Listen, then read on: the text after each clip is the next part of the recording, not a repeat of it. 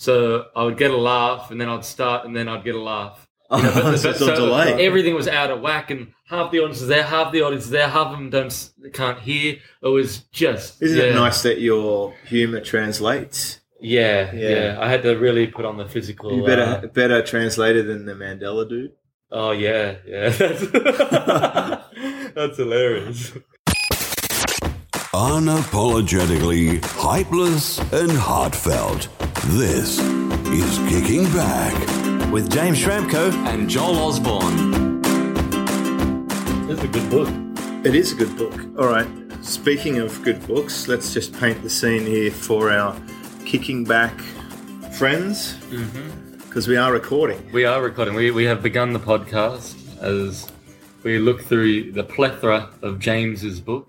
Well, this is the tip of the iceberg, my friends. This is the first batch which has been brought up from the garage for archiving. We're actually listing down each book title to develop an actual list of my library, because a lot of my customers have asked me what books should I recommend, and I'd like to be able to put a reading list, and I would list a couple of thousand books and my comments about them. Yeah. And here's just the first batch. And you've got little comments in each book.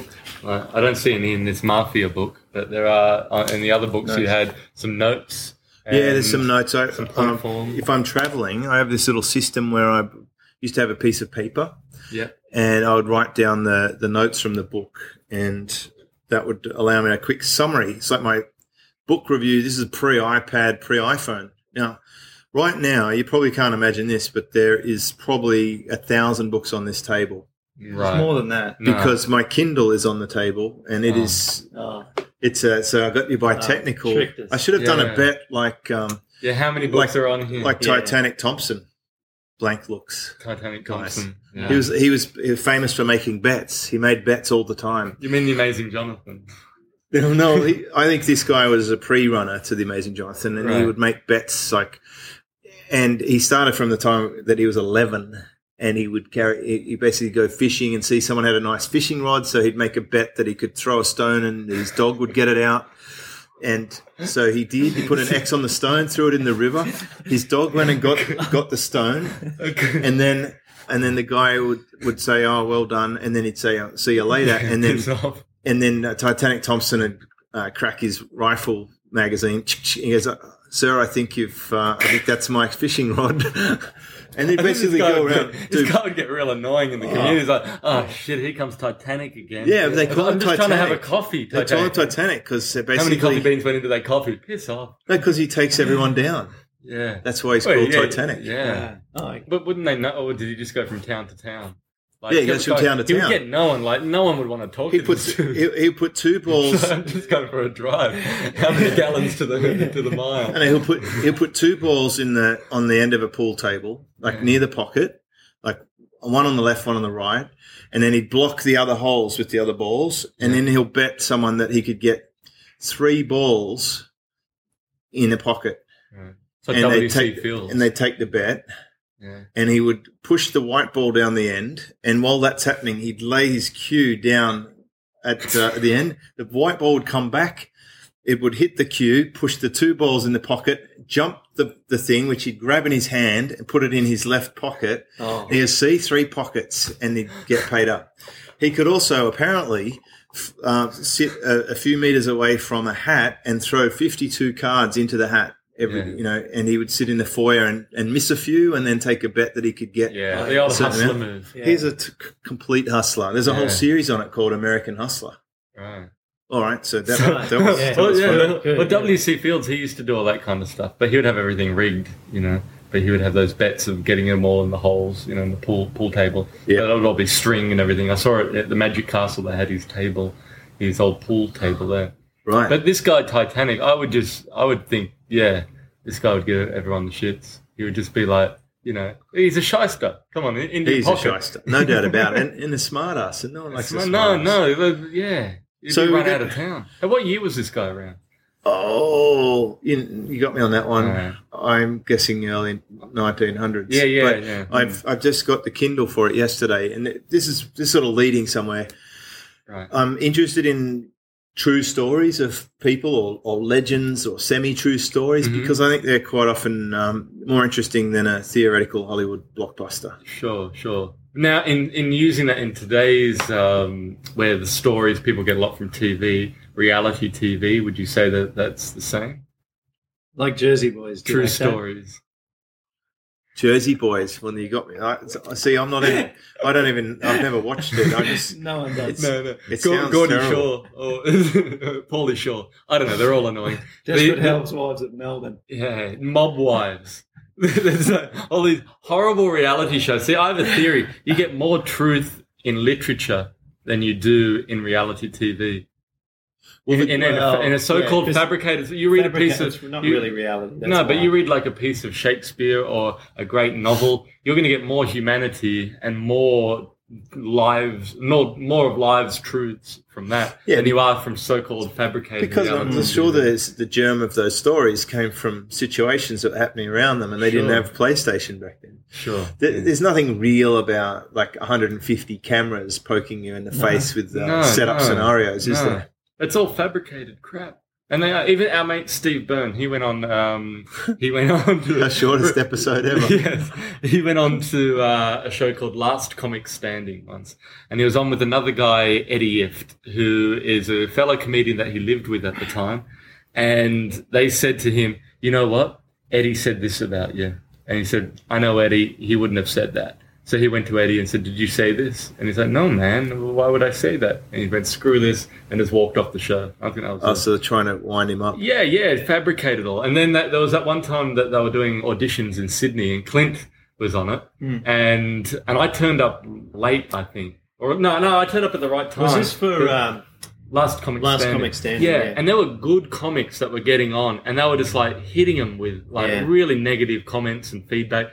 And I was standing there, and it was like an hour and a half way to go. And I just thought, I'm not going to be a pawn in their stupid show. I got dinner to go to, so I just left. And by the sounds of it, it's kind of like the paparazzi trying to make a big deal out of someone eating a cheeseburger or something. Like these trash magazines that try to get the worst possible, most compromising angle on something, and then that's why I love when make up shit. When a celebrity or an actor snaps and just attacks this paparazzi, I go for it. I'm like, yeah, please. Like, and everyone goes, oh, they're just doing their job. It's like, well, Hitler was just doing his job. You could use that same, the Gestapo was just doing their job. It doesn't mean it's a good job. Yeah, it doesn't justify what they're doing, Okay, that was an extreme example. If you want to see someone snap, I thoroughly recommend a movie, Dom Hemingway. Right. The guy completely loses it. Yeah. Yeah, he's got anger issues. Is this the guy with the glove? That's his best mate, Lefty. So you won't hear Clint. This is a top flight show. This is where we introduce everyone at the beginning, but we forgot. Oh, yeah, Patterson. Patterson's back. Come on, Patterson's back. By popular vote of him turning up. Seriously. Since come on, you did feign you just said, "I'll just sit on the couch while you record." Yeah, so we brought the recorder out to the couch. and in all honesty, since Patterson was on last, the emails have not stopped, and we finally replied to him and said, "You can come back and do it again." Nice one, and you do come off the back of a somewhat less than stellar episode that we did. We've had some ups and downs. Yeah, but in the past they've all been technological downs. This time was just a star issue. The best podcast we ever did was Lost from Technology. Yes. Was. Yeah, when we get all the technology right, I don't say that because we just lost it. Like, I remember at the end of that podcast thinking, man, that was like, we were all on fire. Once we got the cogs working, we were like... No, I was on fire too. I did my research. Totally. I was preparing. And so unfortunately, that was the best podcast that we ever did. That will never... the best one we never did as far as the listeners are concerned. But we did put a grab from it.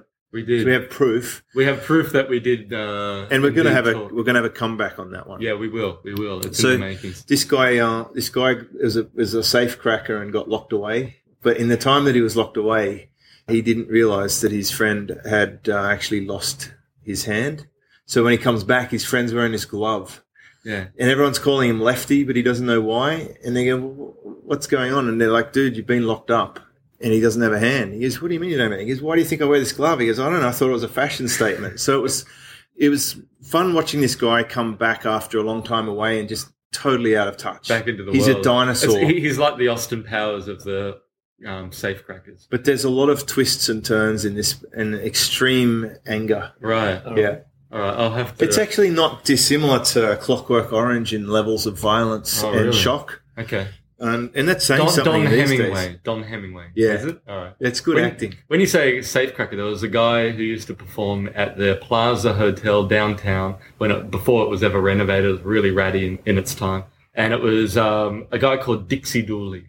And he was a magician. And he was always coming out with different themed magic shows. And this one was Houdini's Greatest Escapes. And it was like a daytime show that people would go down to, or if any old people were downtown, they'd take the Zimmer frames up and watch him.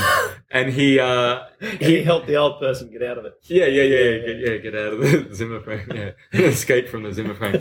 And it was this escape that he was working on, which Houdini didn't really do, but he was going to top Houdini in this escaping from a safe. And he would pick from the inside of the safe and get out. And he would practice all the time. And everyone had left. All of the stage-hands had left. And he got into the safe afterwards. Why? To escape. Did he think that they were still there? No. He was just like, I'm good. I'm confident enough. I can do this. And he got stuck in the safe. All night he was in there and he was losing oxygen. And they finally found him the next day and got him out of the safe. And he was close to suffocation. Yeah. So, well, it's a lot of those performance artists end up going just that one little bit too far.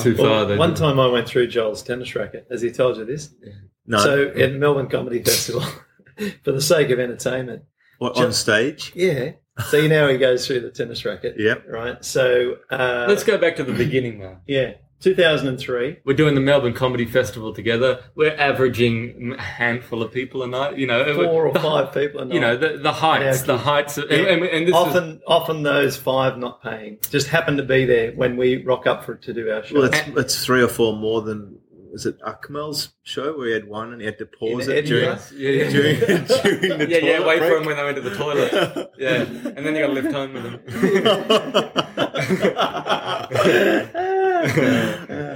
and there was now this got to the point of the night where it was showtime, and Patterson and I were in a storage space it was like some area where they stored jars of oil and big cardboard boxes. Because it was a bar, so it was a back air storage with alcohol and stuff. Leaking and musty. And we're just hiding back there hoping that people at the front. And Patterson's like, don't just look. I can't bring myself to look.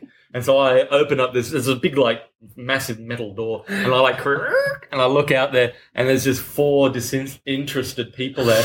And he goes, how many? And I go, 4. And he goes, I'm not doing it. This is humiliating. Night in and night out. We had to do half an outreach to 4 people. Horrible. Oh, no. And so the way that it would go is Patterson would go on, then I'd go on. Patterson would do his half hour, and I just went, well, no, this is ridiculous. And Patterson was, I'm not going on. And I went, right, I'm going on. So I went on, and I just got up there and started talking crap with the audience, and then just started doing Clint's material. And then getting laughs and working off of it. And so is that to leave him with nothing? No. So I then you were just surrogate. I think I might have introduced you as me. And Patterson comes on and starts doing my he did nearly 20 minutes of my set of the half an hour of what he could remember, right? Because this was near the end and we'd been doing it every night, so he knew every word. Watching each other's And so then he introduced me. So you I were came Joel. on, and I was Joel. And I started doing his set. And you know when he does Tom Cruise? Yeah. And he goes like that and he's got the glasses on. Because I'm doing that and I look nothing like Tom Cruise. That was the funniest thing I've ever seen. And he was lying on the ground. It was actually this weird couch thing. He's lying on the couch. And he was absolutely, you get into the position where you can't make a sound because you're laughing so hard. Yeah. So I'm committing to the max, pretending I'm Tom Cruise and I look nothing like him.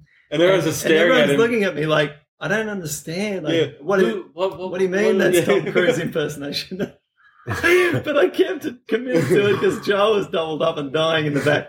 And then at the end of his set, I just pulled out the racket, went through the racket, The hilarious thing is he's going through and tore the side of his arm. So blood's flowing out of his arm as he's doing the rack and doing all the moves, and everyone's like seriously in shock just watching. Yeah, but smashed it. Yeah. And you get a huge applause when you get through that racket. Did you do the groin thrust? Yeah, and everything? the pretend balls and everything. Yeah, but I used to do that. Did you ask someone to hold it and then they grab it? That's in the last 5 years he's pulled that in. Yeah. And This that was was back in the day. hyper innovator. yeah. No, there's no stopping it. Look at Something that. new every Says it year. It's a work in progress. That is like my opus. It's never finished. Hyper innovation. That's the advantage of Watch the playing monkey. small audiences. Yeah, you yeah, can totally. run a You trick don't- for 11 years. Yeah, you don't care. You don't care. That's Yeah. right. Or And, corporate and, gigs. and you never have to worry about repeating it because you know they're not coming back. Shit. Yeah, so that was our... and we were like gung-ho, we're just going to take over the world, man. Next year we're doing Edinburgh, we're doing Sydney. New Zealand? Does New Zealand have a festival? Yep, we're going to New Zealand. We're doing everywhere. And the next year came around, we didn't go to one of those places. And that was 11 years And ago. that- That was 11 years ago. what was your next festival show? Sydney, about Sydney. 3 years ago. That's where your dad heckled you. Yeah. Yeah. That's Yeah. good. That's nice of Yeah, him. yeah. Did you get promises from the promoter on how many people are going to get there? Nah. I went overseas. We had someone promoting this, apparently. I went to China for a month and a half and got back in Patterson and said, no, they were useless and they bailed out. We got no one. But we still got the room. Really? And I went, so we got no one to promote it, but we've got a room that we've never seen. And so we went, all right, we'll do it. Yeah. And we went there and it was, we didn't even have a stage. We had to go to Bunnings and I've had some coax weird, them went and in. I've had got weird a- stuff. I've been all around the world with speaking gigs. You had the dog. Didn't you have a dog? No, you had Yes. a dog. In one session, there was a dog in the room Yeah. that someone had lost, and then there was a lost child Yeah. walking through looking for their parent. Yeah. Then there's the time when I was promised an audience of 600 to 1,000 people at this huge YouTube thing, Yeah. Yeah. and there was about 17 people, and I Wow. was furious. Yeah. Wow. it's And you like- flew for it? No, this one luckily was just Sydney, but I was pissed off to Man. have driven across the Harbour Bridge for it. Yeah. Like Yeah. 17 people, like Yeah. I'd mentally prepared. Yeah, I for a imagine huge I'd thing. spent a day doing Now, were my they grouped slides. at the front or spread out? They were spread out, and like they moved Really it from the fast. big event venue to this little room underneath the staircase at Sydney Entertainment Centre. This Oh, it was meant to be in the entertainment centre. Yeah, I thought, Oh my God. Wow. exhibition centre. Sorry, Oh, right. like this, this huge exhibitions on, taking up the whole thing. Oh, And yeah. I used to do car shows there, like the Yeah. Yeah. annual car show, and I was expecting this big thing. It was very bitterly disappointing. Then there was when I went to. But you'll be glad to know that they've destroyed that exhibition centre. It's Yeah. been levelled to the ground now. Oh, lovely. So, Revenge. No, different venue, but there was another place in Dubai. They have this like theatre, and they had like all these raised seats, like what you play in the state, yeah. which is interesting, but it's kind of hard to make people run to the back of the room when the stage is like 2 meters tall. Is that for the big sale at the end? Yeah, for the big sale. Right. Do you And- do that sometimes? Well, yeah, that was that type of event. At that event. I've also been to ones where there's columns in the front of the stage Shocking. that you Shocking. can't Yeah. see the audience. Yeah. Yeah. And you gotta work That's around Where they that. put the room disaster. sideways instead Yeah. of weird, or slides don't fit. There's all sorts of interesting things, but I guess coming from street performance, then Yeah, you roll. that's the least Street, of you your can worries. do it, Yeah. yeah. I've had some shock. I had a restaurant down south, and it was there was like a hallway down the middle. What was this? Half an audience on one side, half on the other. Yeah, I've had something You- similar yeah. at a restaurant. And it was half the audience were hearing impaired. Okay, no, I didn't. And they had the translator doing Yeah. sign language next to me. So I would get a laugh, and then I'd start, and then I'd get a laugh. So it's on delay. Everything was out of whack, and half the audience is there, half the audience is there, half of them can't hear. It was just Isn't it nice that your humour translates? Yeah. I had to really put on the physical. You better translator than the Mandela dude. Oh yeah. That's hilarious. Yeah, well, I love it when that stuff happens. it's such a bizarre thing to happen. Yeah. The president of the United States has some random guy who hasn't really had a proper security check, just winging it. Did you hear about that? No, I missed that. Oh, Yeah. And it being at such a formal occasion as Mandela's funeral, and This guy's just making stuff up. Really? And people were saying this doesn't make any sense. Yeah, and when they doing that. Yeah, they speak to him later. Yeah. Oh, you got to love a podcast for physical gags. Yes. Yeah. But just waving his hands around. flapping his hands around in a random fashion. Well, this would be like for someone that was blind course. listening to us that couldn't see you. Well, basically, it's someone who can't hear, but they can see. So they're translating with the hand signals, and it just didn't work. And but they had like all these dignitaries and people of the highest political order that were there, and how did this guy get in? That's what I love. They interviewed him later, and he apologised and said he just went with apologised it.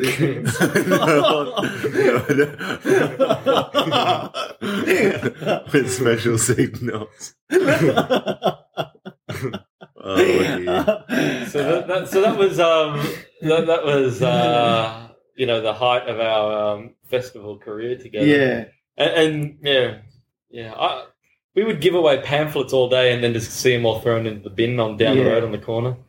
And then we'd do 2-for-1s. No one cared. No one wanted to come. Although Jackson Brown was there one night after the gig. Harlan Williams came to Williams came to the gig. So he's a Canadian comedian. He's real famous over there. Yeah. He was in Dumb and Dumber and stuff. Yeah. It's something about. Do you think it changed his life? He won't get back to that place. No. Do you find if you do get visitors, do you ever see your gags end up in other countries later on or pop up? I've been accused of stealing someone's gag one time. Did you? This guy from the UK. It was actually here in Manly that the accusation unfolded, wasn't it? Was it the boat shed? Coogee, it was. Because I was there. No, you're right. I was it there. It started here at the boat shed.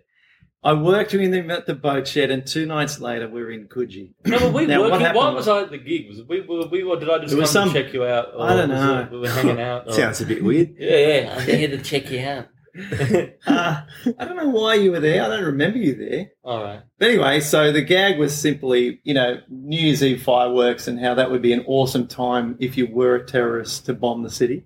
Yeah. Because people That's obvious. Obvious, I mean, right? even non-funny people make that joke. If you're going to do a burglary or something, you do it when there's a big spectacle. That's right. Exactly. Perfect and cover. So I already had something about it. Like the critique. That's just so obvious. Even a normal person would think of that. Go on. Don't you agree? No, I've had that thought.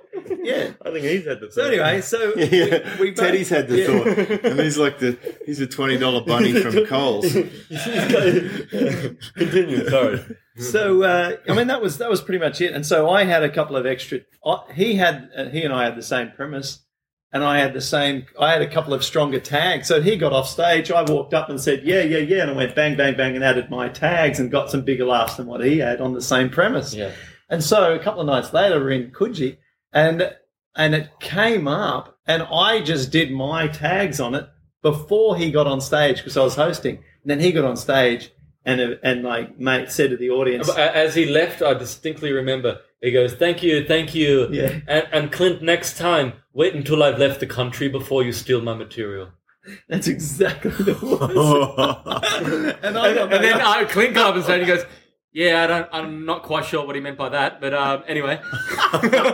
I would have thought you'd have a pre-made response to an accusation. Not to another performer who was just on stage. Well, that's very common in the speaking industry. From stage seminars. Yeah. Basically, speaker after speaker slagging the one before and the ones after. Really? Because they're competing for the wallet. Yeah. Right. Like they have the purse is in the room. And unlike your performances where you get paid, by the promoter, you've got to earn the money from the audience. Right. So if you're speaking at a multi-speaker event and there's 16 people, and let's say on average, a third of the room's going to buy something and they're maybe going to buy 2 and they've got $2,000 to spend, and there's 600 people, that's 200 people times $2,000, there's $400,000 on offer. And you've got to basically push away all the other competitors. And you're trying to sabotage them while winning them over. it's a strong word, but yeah, insulate might be the word I use. I like that. That's like collateral damage or friendly fire. Yeah, so So you what sort find of out things would you try and belittle their product subtly, or would you say Belittle's a strong word. Yeah. Depends who it is. I've done it overtly and covertly. Okay. Okay. And you can do invertly? there's definitely well, that's not really going to get the message across. but then there's strategies whether you go first or last too, where you can pop out a different suggestion. Can you request now that you're heavy? You can what? Can you request when you want to go on? Sometimes. Well, I would say going last would be the best because they've got no rebuttal. No, but they'd already spent the money. Yeah, because at the end of each there's a lot of talk- strategy involved. Well, they buy it right after As the talk. they go. After each talk. But then how are they listening to you if they're off buying? Because the other they guys? buy and then there's a break and then they come back and they go right, again. right, And basically the people with the least amount of willpower and the dumbest already people, spent they're their just money. they're just straight out of the gates buying. Yeah. And then the people who are the conservative and hard asses and they wait till the very end, but by then they've sort of forgotten who was on the first day. Yeah. And then the last speakers can come in and try and, now that the cards have been displayed, help the person make a decision. Interesting. I've only been to one of those events. They're Besides dirty, Rob. dirty They events. sound- Besides Anthony, They're besides dirty, Anthony Robbins terrible events where he upsells his. Yeah, but he's got no competition. He's just trying to sell you. Yeah, but I've never been to one where there's the multiple speakers. But the other, it was a famous one. It was about the millionaire mindset. That's what it was. Okay. Now, within this seminar, which I actually enjoyed and got a lot of it, I thought it was good. But they had periodically they would break it up with scarcity-driven sales things at the back. Oh, of the they room. put countdown timers on the screen and they count down and all sorts of stuff. Do It's people buy sleazy. into it though? Like, Oh, yeah. Come on. But Yeah. come on. There were when people you're running. They spend I saw people millions. running to the back of the room to get stuff. running like little children You- for running. their Like, for their But are they, free candy. come on, like if you got a bit of a, like, I'm not putting these people down, but if you got a bit of a brain, you can see when someone's doing the hard No, sell. you can't. Oh, they're come all on. using very, very sneaky hypnosis and NLP and mind tricks and This Yeah, brings us to our books on the scarcity, all sorts of Erickson, stuff. but come on, there's like. Mate, you got to go to one of these things and see it for yourself. I've been to like the Tony Robbins one where he's is it called seeding? Seeds throughout. Where he seeds like he's like seeding, and by the end of it, he's got like a whole bloody fairway, fully grown fairway. It's incredible, like the amount. Yeah, but in a multi-speaker event, they have to seed and harvest in 90 minutes. Within 90 minutes.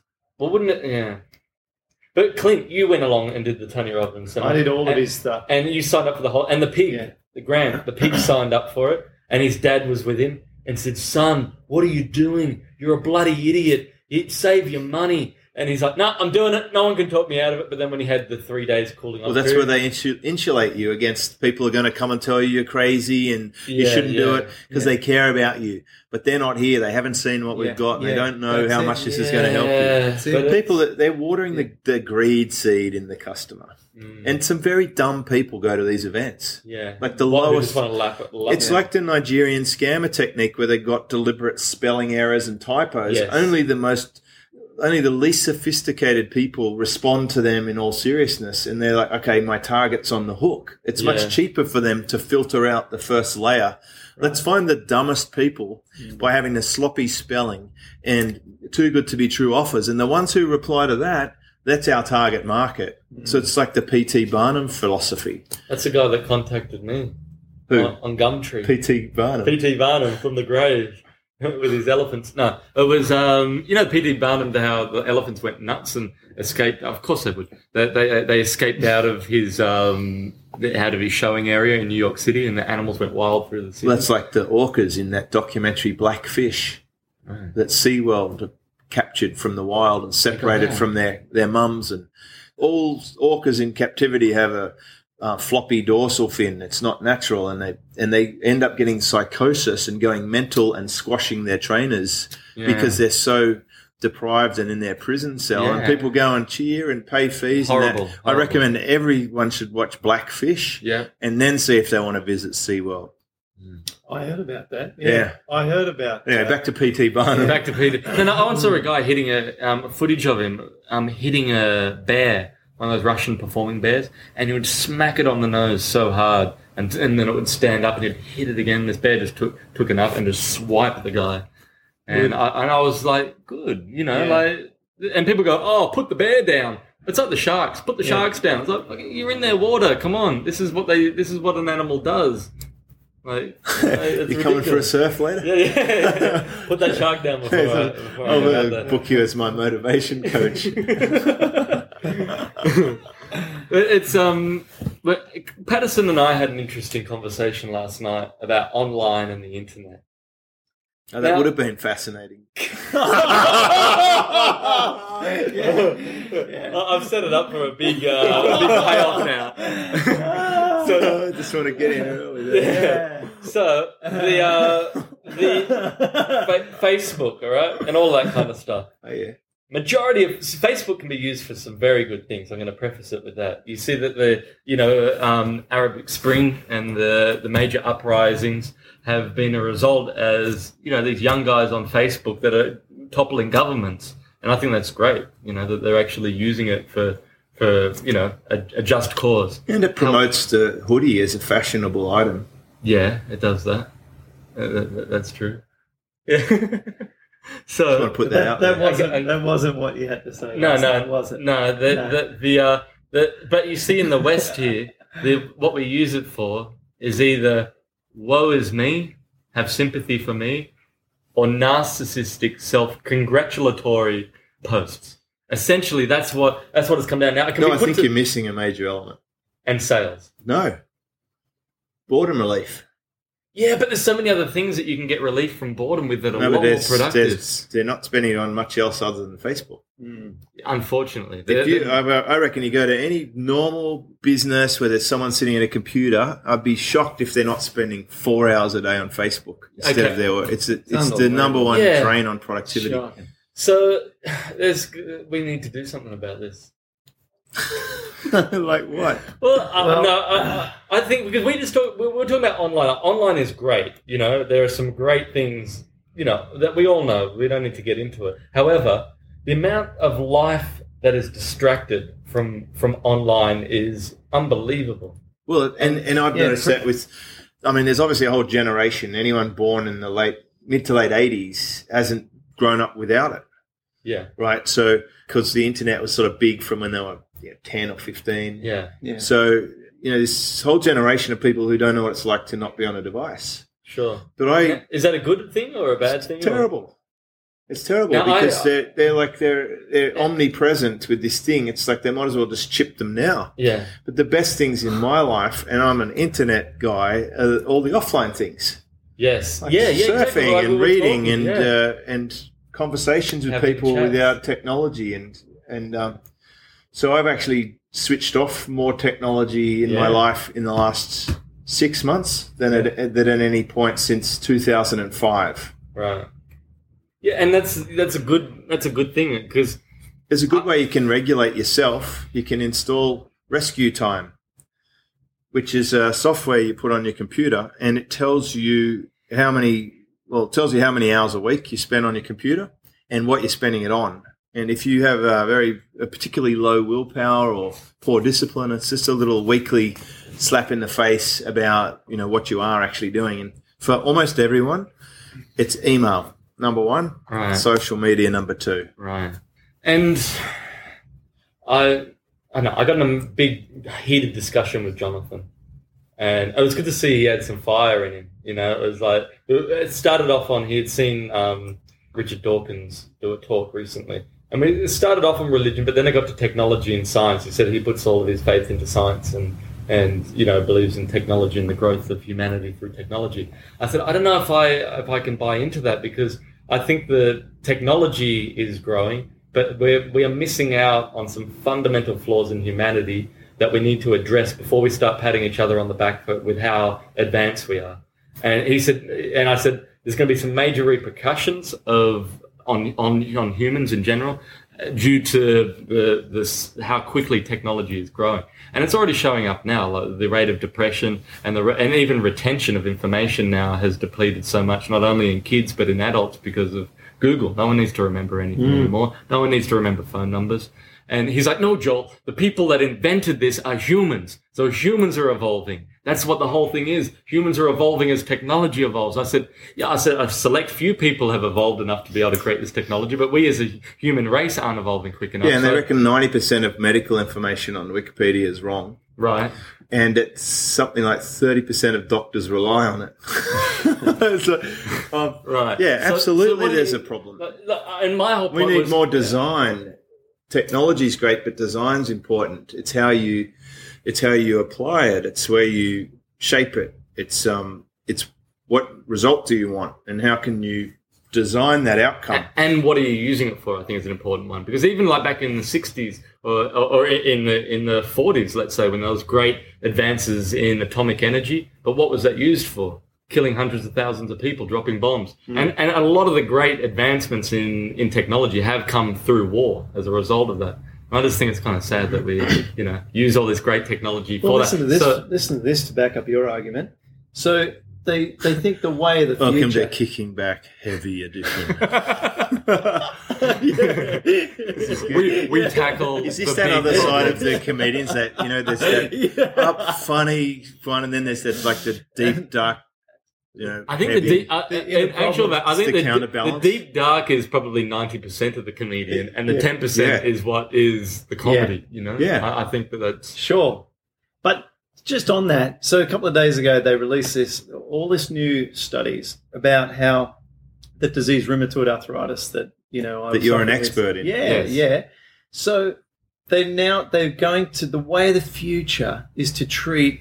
They're hoping to treat all diseases by putting electrical currents through our nervous system, through the back of our spine, that then can influence the nervous system within the gut, so that the communication between the inflammatory response of the body is altered.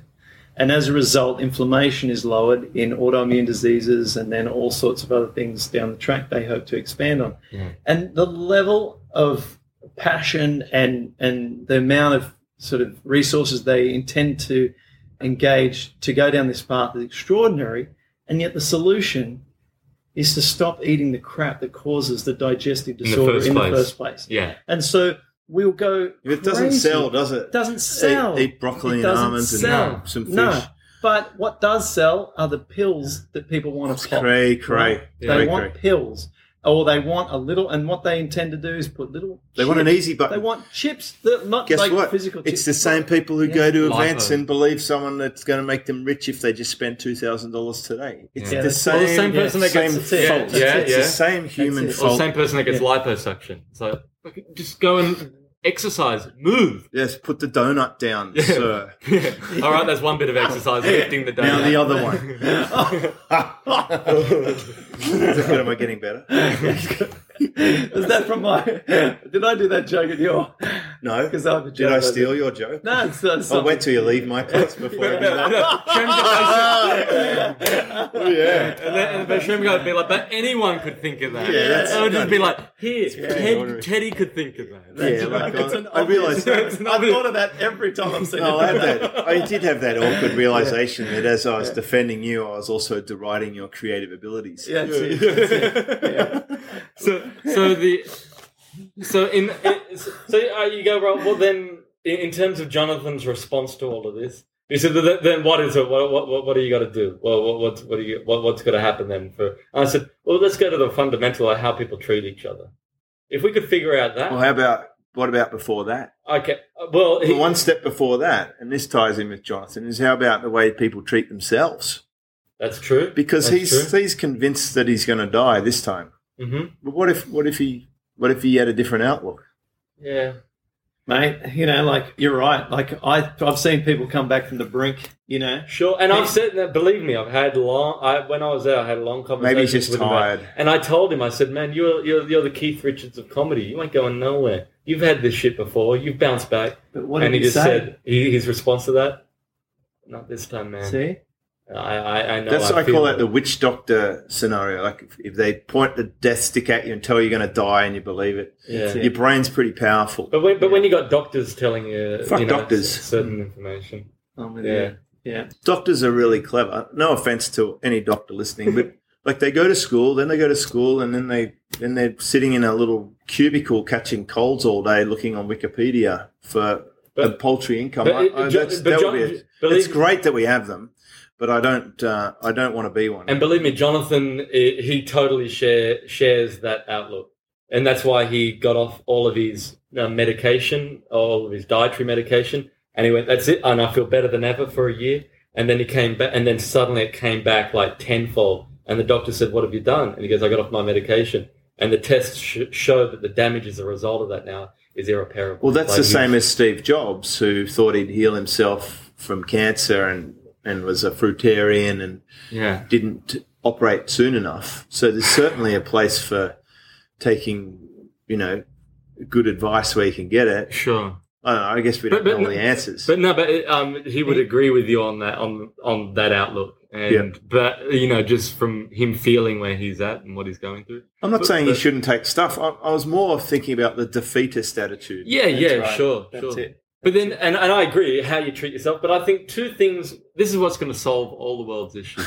All right? Yep. Whether it doesn't matter what religion, creed, whatever it is that you believe. And if you actually are religious, if you go to the actual root of all religions that put this same premise throughout its work, unfortunately it's not focused on enough, is love and compassion. If everybody came from that, no matter what it is that you do, what it is that you believe, if you came from that, I think that would just revolutionize. Love is all everything. you need. Yeah. So as it turns out, it didn't come first on Kicking Back. I think Lennon and stuff were in there before us. But Jonathan's response was, why don't we all become like hippies and we'll all hang out, Joel? Oh, let's all. I've hung out with hippies. Yeah. In Hawaii. But you know what? They are interesting. I want to find out about this, but I just want to make this quick point before we move on to that. You know what's so sad, though? The 60s was the love revolution, peace, love is all you need. But if you look at the world now, they're all the ones running the world. Are they? Well, you look at who are the heavy hitters. I'm going to come with a contra here. Okay. The hippies who I know, they got stuck in their vortex. They're still living in communal hippie places now. That one of the few hippie surviving colonies in the whole world in like year 2014, and there's no succession plan, and they're unresourceful now. There's no next step. All the kids have left home, gone out into the normal world. Surfwise, yeah. Yep, they exactly like Surfwise. And Joel's referring to a video that he gave me as a gift. Thank you very much. Dad's an absolute mad as a cut snake Dorian. Anyway, but great viewing. Just my opinion, and backed up by fact. So the thing is that the next generation isn't there, following through, and they had to get away. It's crazy living in a hippie environment. At some point, you got to adapt to technology. Yeah, but I think a lot of the ideals died out. Like my thought is that it went from give me peace to give me my peace. Where's my peace? You got a bigger peace than me. So peace, there's still. But that's what happens when humans live with other humans.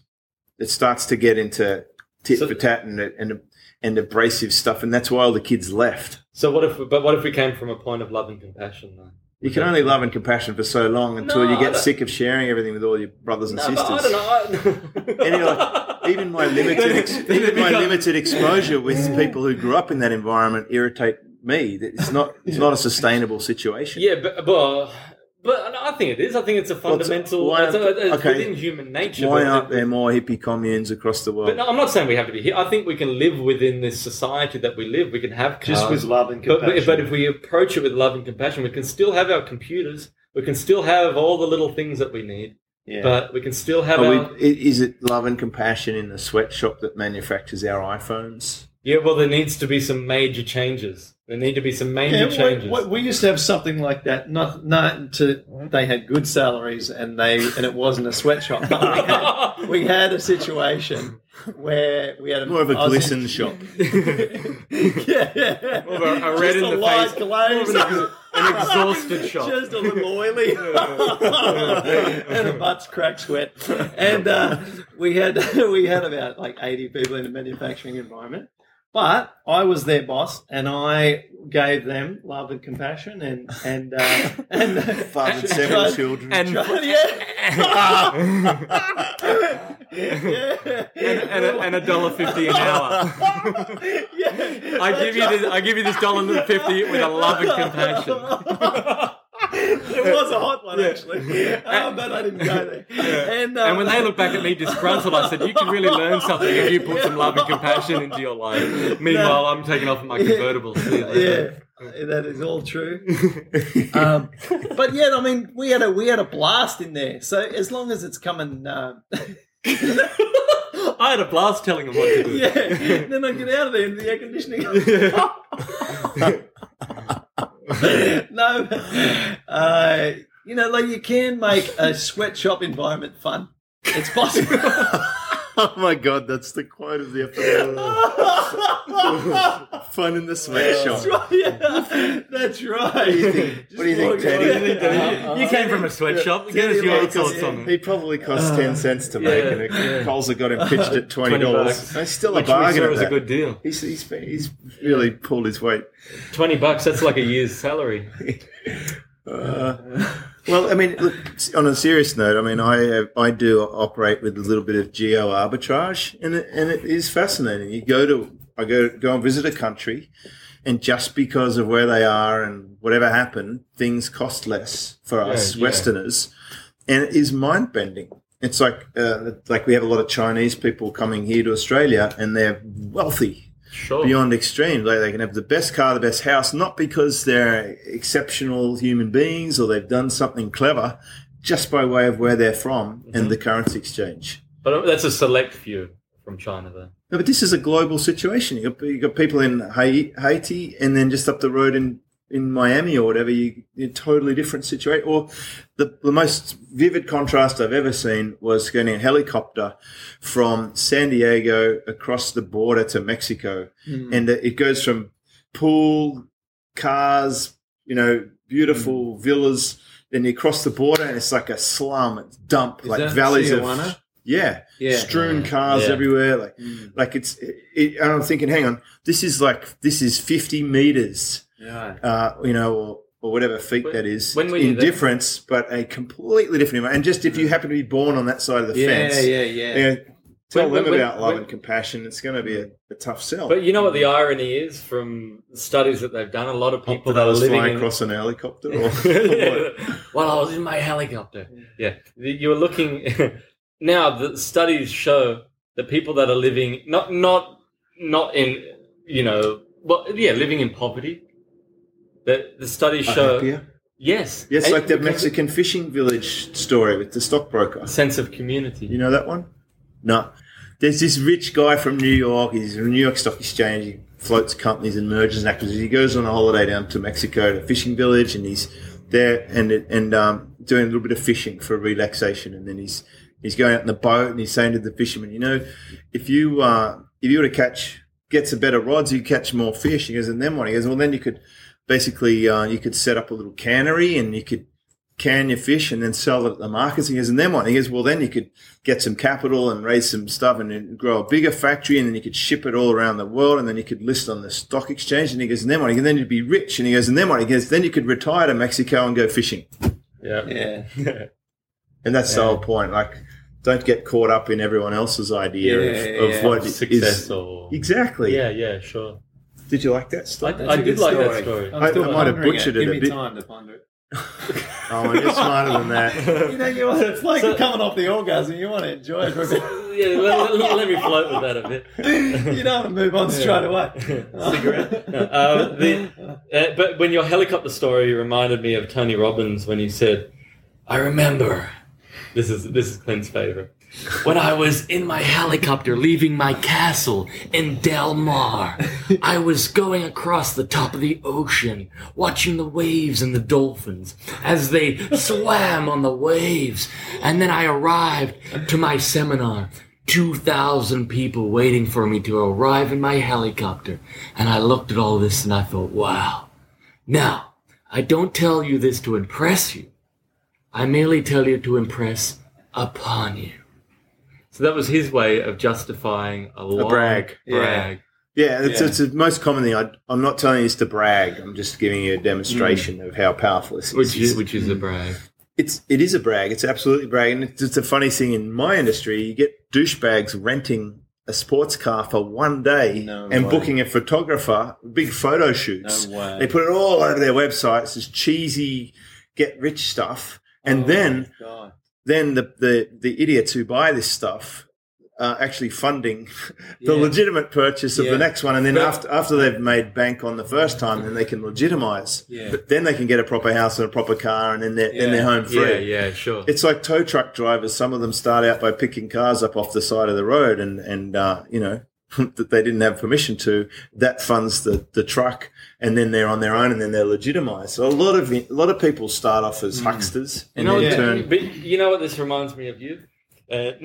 Oh, thanks. No, wait until where I'm going the tow here. Truck This ties into that story and the fisherman story. The fact that you have the sports car, you have all that, yet when you travel, you get the Manly ferry and you get the train.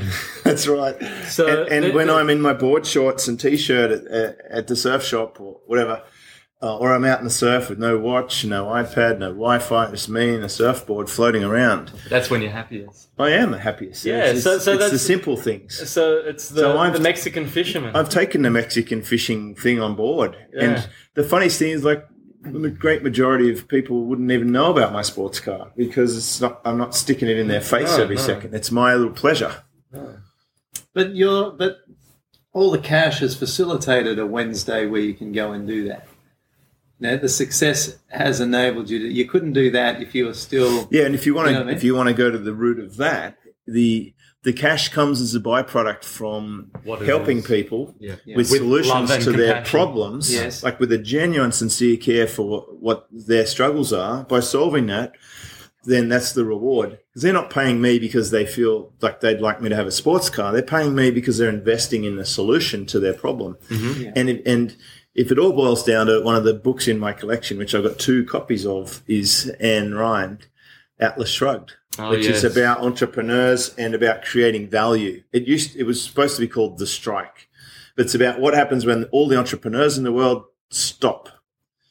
Everything stops. But they're the ones that get taxed the most. They get shit canned for being rich, and they get looked upon by poor people who want to have a whinge. Like, let's tax all the rich people. And they're the ones who create value. They actually roll up the sleeves and create something out of nothing that serves other people, and the wealth is a byproduct of that. What's I don't understand the implication of the title Atlas Shrugged. You know Atlas. Well, you've got the weight of the world, and then it's like I want to just shift the world off. Yeah, I suppose that's it. Okay. But it was supposed to be called The Strike. Not like shrugging at the gym trying to build up his traps or anything. Yeah, no, I don't think so. I think it's just like... He's got the whole world in his hand. Okay. It's a pretty heavy read. It's like a big book. There's a couple of them that Ayn Rand wrote, right? Yeah, there's the Fountainhead or something. Yeah. And then Atlas Shrugged's like the bigger one. You're right. Maybe shrugs as in like he's got the world in his shoulder, he shrugs, he doesn't care. Yeah, it's like, well, what if I don't do this? What if I don't hold the world for a minute, I suppose? I might be completely wrong. Oh, well, like, I'm not one of those... Maybe someone asked him a question. I'm not like an academic bookworm. I'm more of a pragmatist. Like, I read something, I pull out... my theory with a book is... Well, I've got 2 theories, right? One is that it's only someone's opinion. Like, some dude writes a book, well, it's through their lens and filter. You have to keep that in mind. That means that you don't have to agree with everything they say. Yeah. Because it's just an opinion. Second fact, the book was probably 10 or 12 bullet points or a concept or idea that then have to go and fatten up for the publisher and make it all corporate and all this shit. So you want to get to the meat of it, just get the Kindle, look up the popular highlights. That's the book. The rest is just the shell encasing that. What do you mean the popular highlights? Well, there's this little feature. You can see what people highlighted in the book. As key points. Yes, that's the book. Right. The rest is filler. So is that a feature in Kindle that you can do? Yeah. So you'll read a Kindle book. I could buy a book right now. Yeah. It'll be on my device. Yeah. And I can go straight for the popular highlighted. Yeah. There might like 53 people highlighted this, 73 people highlighted that. Yeah. If you look through the popular highlights and then you can link off to where it's referenced to get the context, you've summarized the book in about 5 minutes, the key points from that book. Okay. That will give you enough of an idea if you want to read it all. Oh, yeah. There's no rule that says you must read the whole book. Yeah. You can use it like a reference library. Yeah. But there are some books, that's what I love about literature, you know. You got to read the whole book. Yeah, well, the great business guys like Peter Drucker they'd mine out a topic. They'd get a topic and just mine it out, for 3 years, and then he'd rotate topics. And he also read a lot of, historic Russian things and all the great writers in that. Dostoevsky. Bless you. Yeah, if you want to be able to write well, then you should read a lot. Yeah, sure. Definitely. There is it's interesting though that that one book that we're looking through before, the work by Pressfield, when he says Do the work. The 3 book rule. Like when you're like you're mentioning, don't get too caught up in spending all your time reading and consuming not getting the job. You're either consuming or creating. So I've got a cycle, or I've got a routine of create. Like right now, we're creating. We're recording something that can be leveraged. Mm-hmm. To get to this point, like, look, we've all brought information to the table from our various experiences. That's where we consume something or participate in something. So it's like the on-off cycle. Mm-hmm. You can't really create great stuff if you haven't consumed great stuff or thought about stuff. Sure. But if you're always consuming, if you're consuming Farmville or Facebook feeds of funny pictures with cats, you're not going to create anything worthwhile. If you're always creating, you'll probably get a little bit tiresome. So it's good to inject with new ideas. Experience is a big thing too, I think. Getting out there and experiencing, creating an Lewis story. That's creating an experience. Like Daniel Day-Lewis took all that time off. Remember you? He became Abraham. He became a cobbler. His whole. It's something interesting. All the great actors are the ones that I regard as great. Have this whole other life that they go off and live. And wasn't Danny DeVito a cleaner? Danny DeVito? Yeah. Well, you're disputing him as a great actor. I see now. No, Danny's great at what he does. But I think he went into it late, and he was a cleaner or something before, like a janitor. Okay. Yep. So there's, but like great actors. Schwarzenegger was a gymnast. Yeah. Gym dude. A gymnast. Yeah.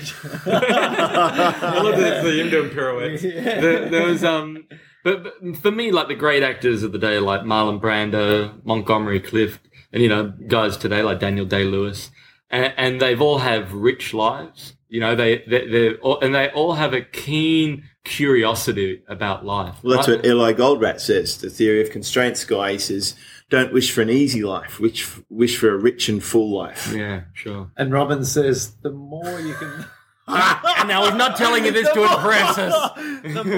The more uncertainty you can have in your life, then the more fulfilling your life will be. Well, it's about it's about routine all the time. You do the same thing every single day because you don't want any uncertainty, but your life's boring.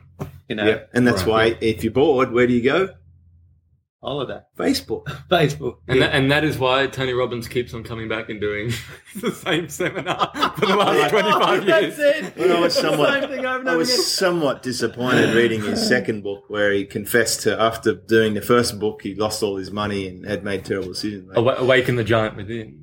Yeah, I read one, and then the second one was just like a bit of a confession about how he had all his success and messed everything up. I'm like, respect meter goes down. Yeah, a lot of people love him and stuff. I'm not. But although I have a soft spot for the guy who makes it all, loses it, and then makes it again because it's hard to do it. It's vulnerable, and they're at the bottom of it. Like Sinatra, here's a great example. He was at the top of his game. He was huge. And he lost it all, and nothing was happening. He couldn't get booked. But the Mafia,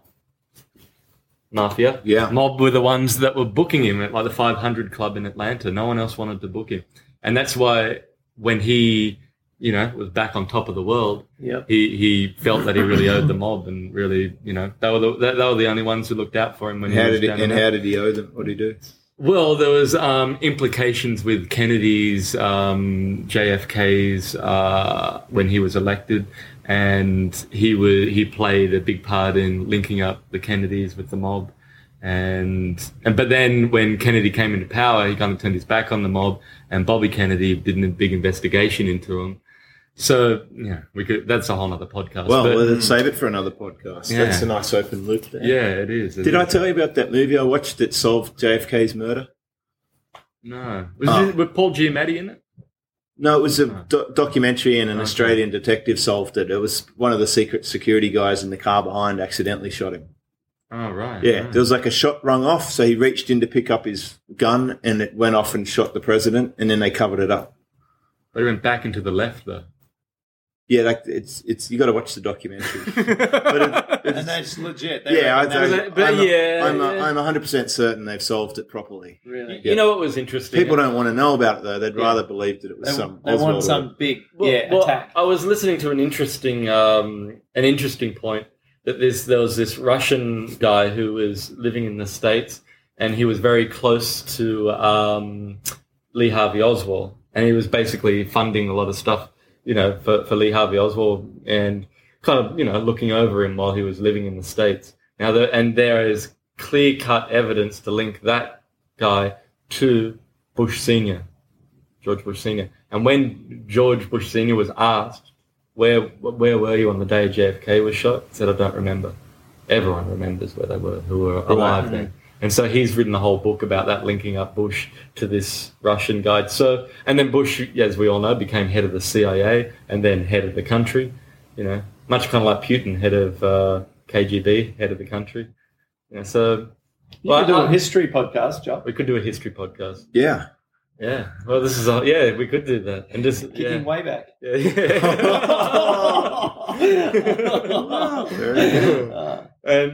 But I think in conclusion to the whole Jonathan thing, this whole discussion that I had with Jonathan, I had to return back to LA that morning, 5 a.m. in the morning. I was up creeping towards the door, keeping really quiet so I wouldn't wake anyone up.